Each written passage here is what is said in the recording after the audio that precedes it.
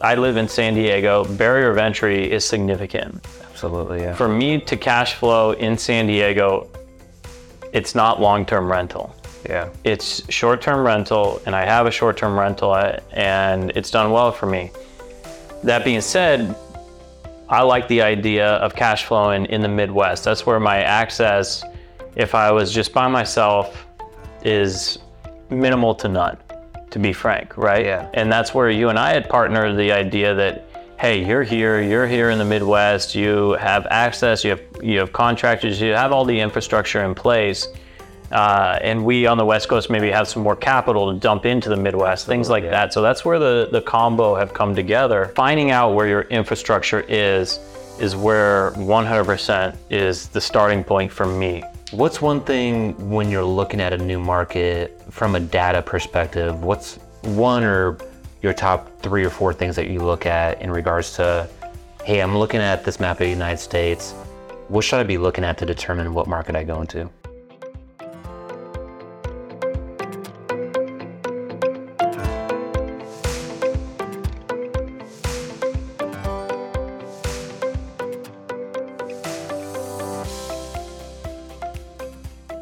Here we are. Hey, how do we start these off saying hello? Hello, how are we doing? What's up? Today's the day. My name is Mark. Hey, Adam Rare here. And we are Cherry Pick Capital? Cherry Pick Capital. Yes, sir. Yes. Well, let's just get the elephant out of the room. Listen, what had happened was I was helping an elderly lady across the street, as one does, you know, like, hey, let me just make sure that she's going to be okay.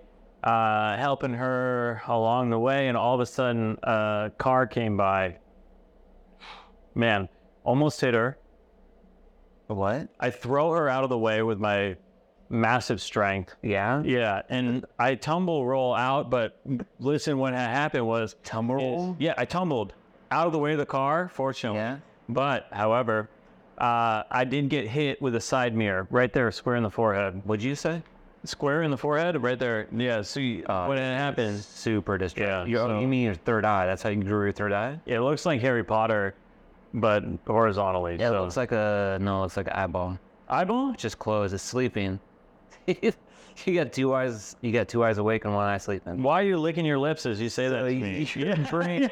Your brain. Oh, I like that. Your brain. Oh, that looks good, huh? Oh, Your brain's that third compartment. man, wow. So anywho, here we are now. Good luck, but Yeah, so we are going to talk about outside of my forehead and what's going on here with saving the elderly. Let's talk about how to find a market. And you're not always subjected to where you live today. I think, you know, naturally when you're first looking at real estate or whatever, it's always in your home market, which I think has definite advantages for sure, 100%.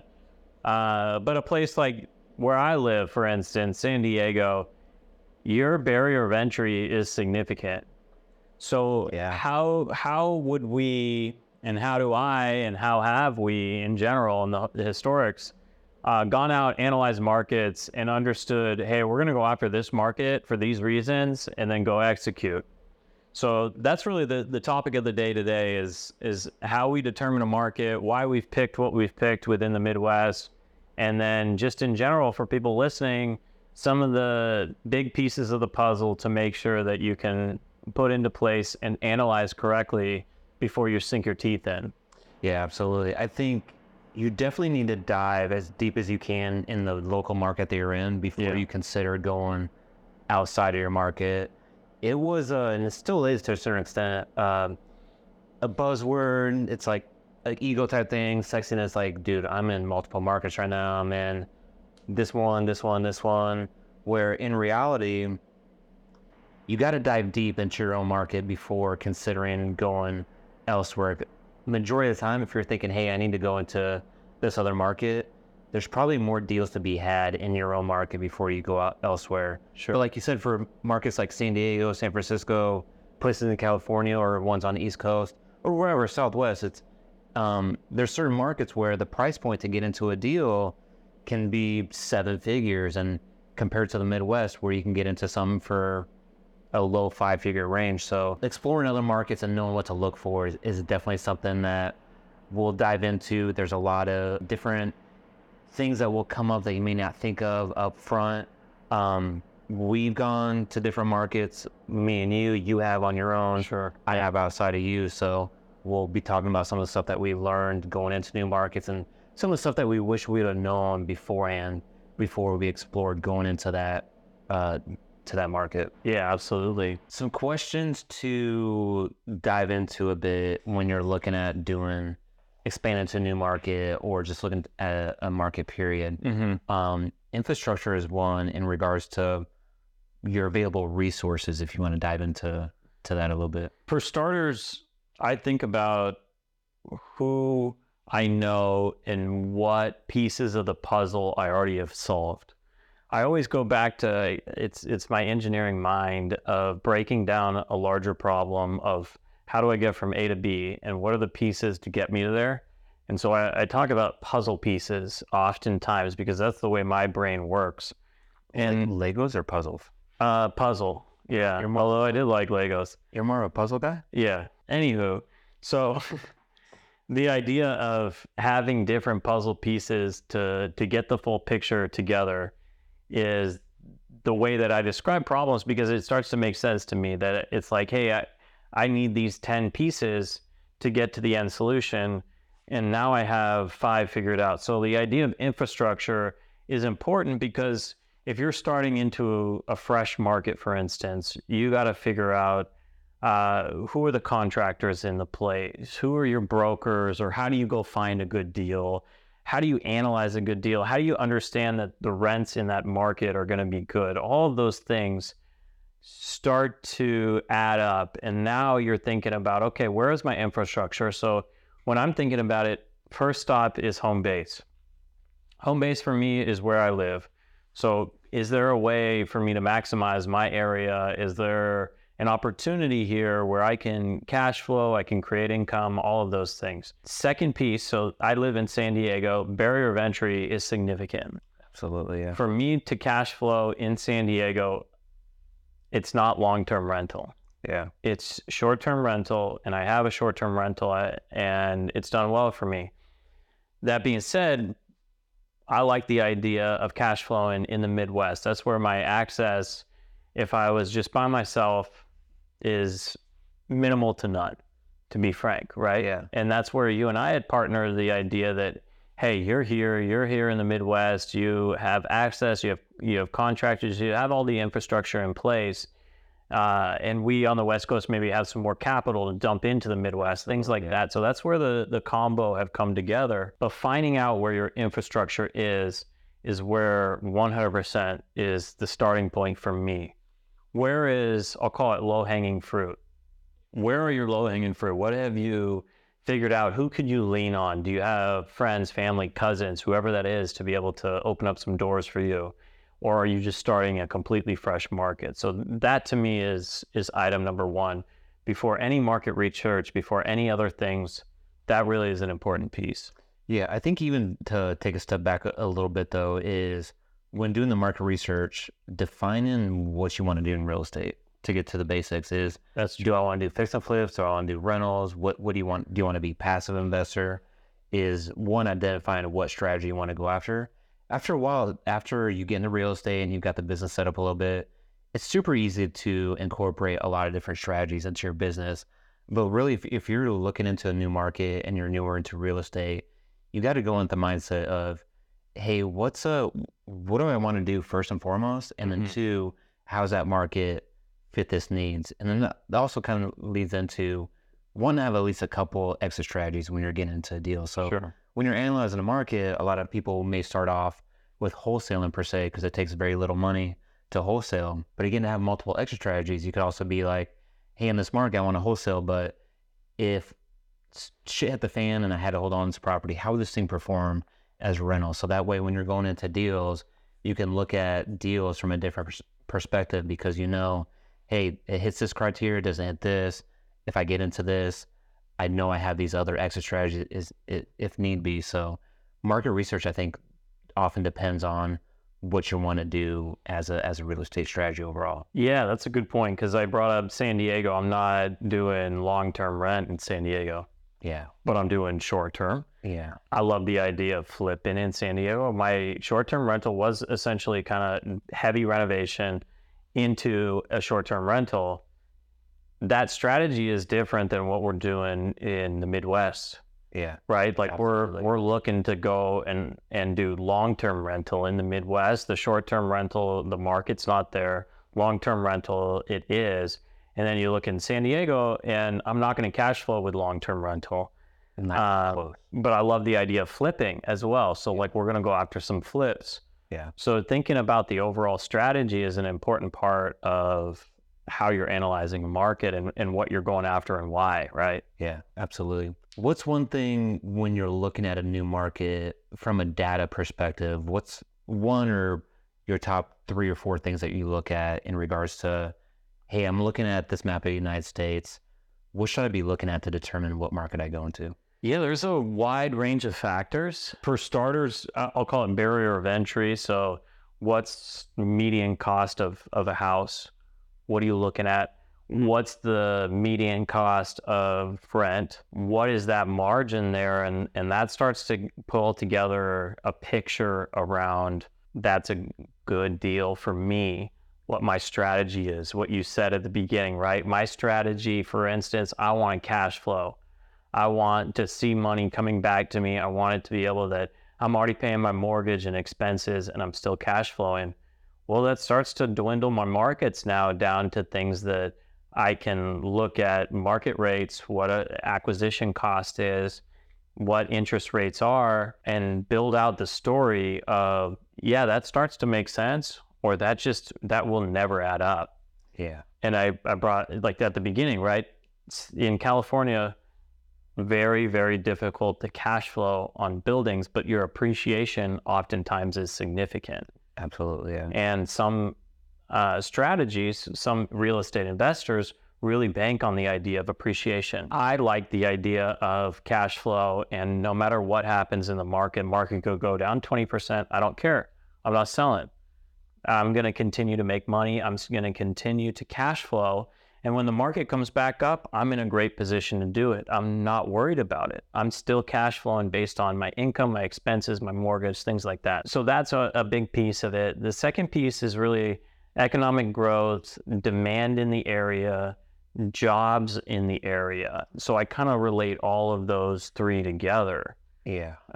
So I don't know, maybe you can touch on how we've found that data historically, what you look for, and what is maybe I'll call like a sexy market based on that, right? Yeah. We utilize, it's called the internet.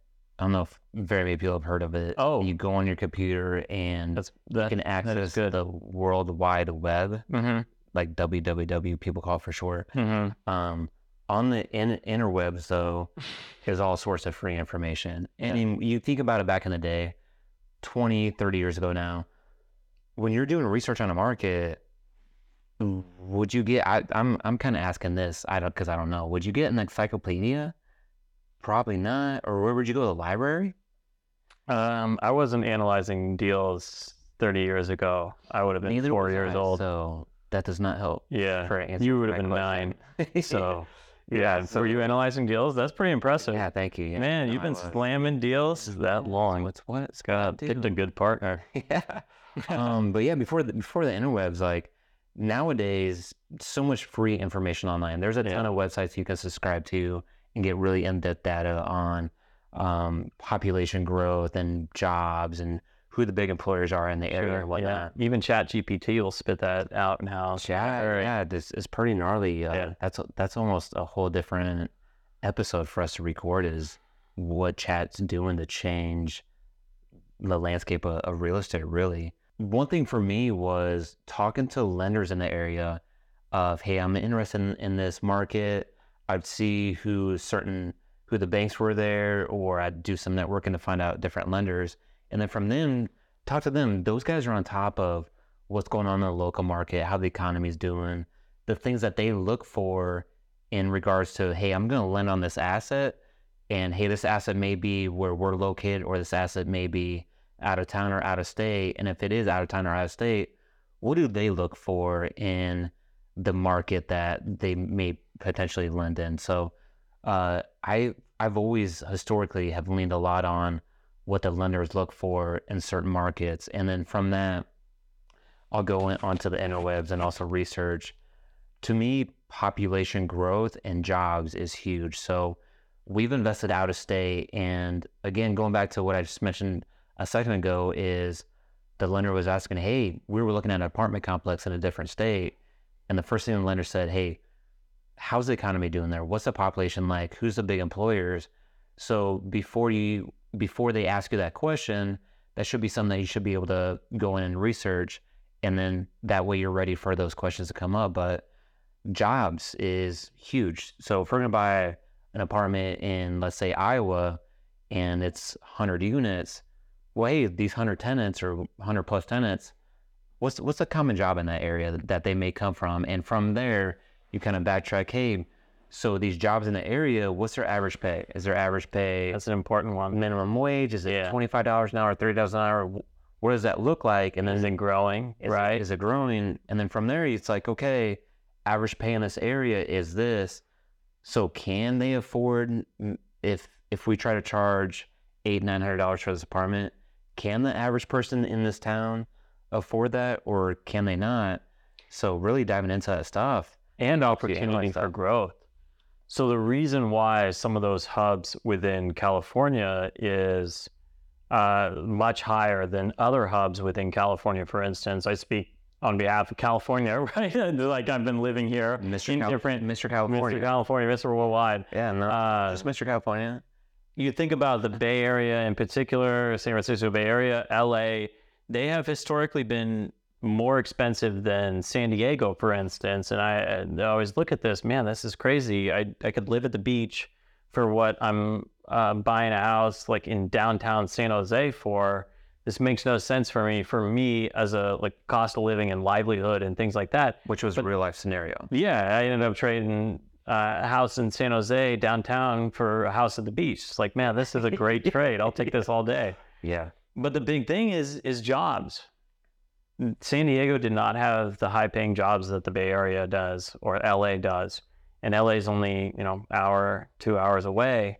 So you think about it in that light, and it really is an impact. It really is how your investment is going to make more money, is if you have jobs in the area that are paying well, stable, and going to continue to grow. They're going to want to invest in housing that they want to be in. They want to stay in somewhere safe, secure, happy, all of those things that make a big difference.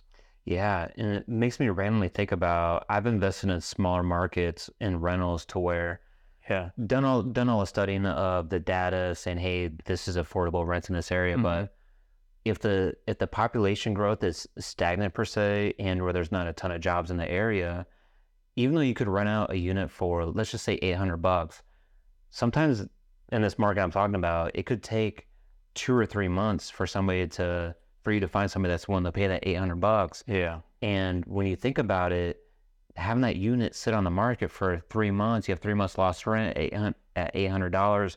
That's $2,400 that you've lost out on until you find that tenant.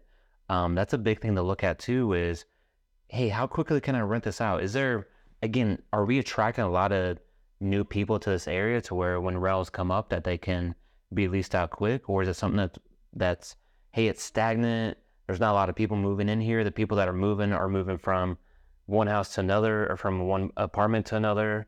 So if they're moving from one apartment, let's say to your apartment, why are they moving apartments? Like, are they getting kicked out, or what's going on? Yeah. So yeah, that population growth and jobs is, again, to reiterate it, huge if you're looking into another market, especially for rental properties. Yeah, absolutely. And then you think about that time, $2,400 over that 3-month period, right? If you had just dropped, let's say, $40 a month and it got it rented, that's significant, right? Absolutely, yeah. You'd end up with 80 months of trying to make that up.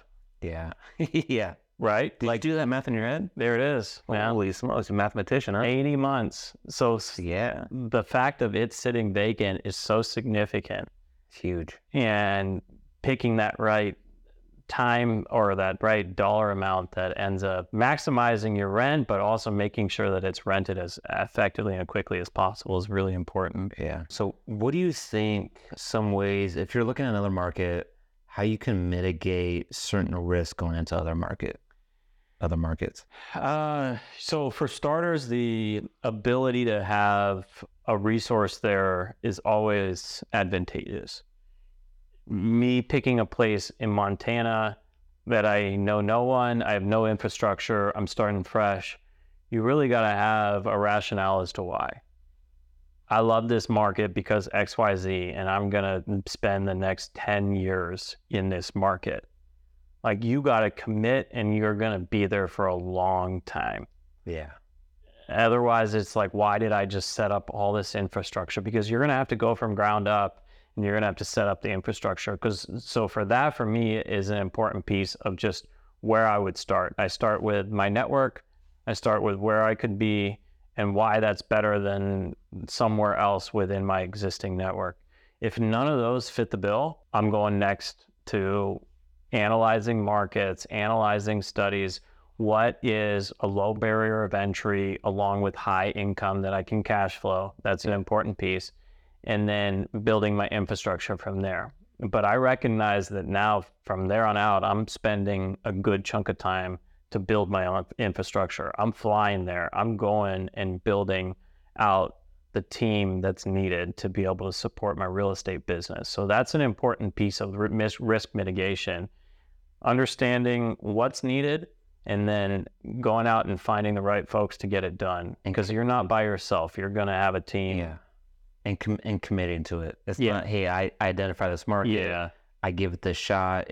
I bought 2 units and now I'm on to the next unit. Yeah. No, I'm analyzing it like I'm going to buy 2,000 units in this market. Yeah. And especially to establish good relationships with contractors, banks, things like that. Mm-hmm. You need to be doing a decent amount of deals and not just doing all this research just to go in and do a deal and that's it. Yeah, absolutely. Oh, that was fun. Now let me go try this other one because I heard it could be better. No. Yeah. You're in. You're committed. Yeah, chasing shiny objects is one, I think, what leads some people to go into a new market because, hey, this sounds super sexy. I want to go and do it. Yeah. But then two, it's one of those things to where just need to stay focused and say, hey, I'm going to commit to this. And even giving yourself, hey, I'm going to commit to this for 6 months. I want to try to achieve these goals in 6 months. But if you're just, hey, I'm into this to do a deal or two, that's not really the reason to look to go into other markets. Yeah. Sit there, focus, crush it, then just keep crushing.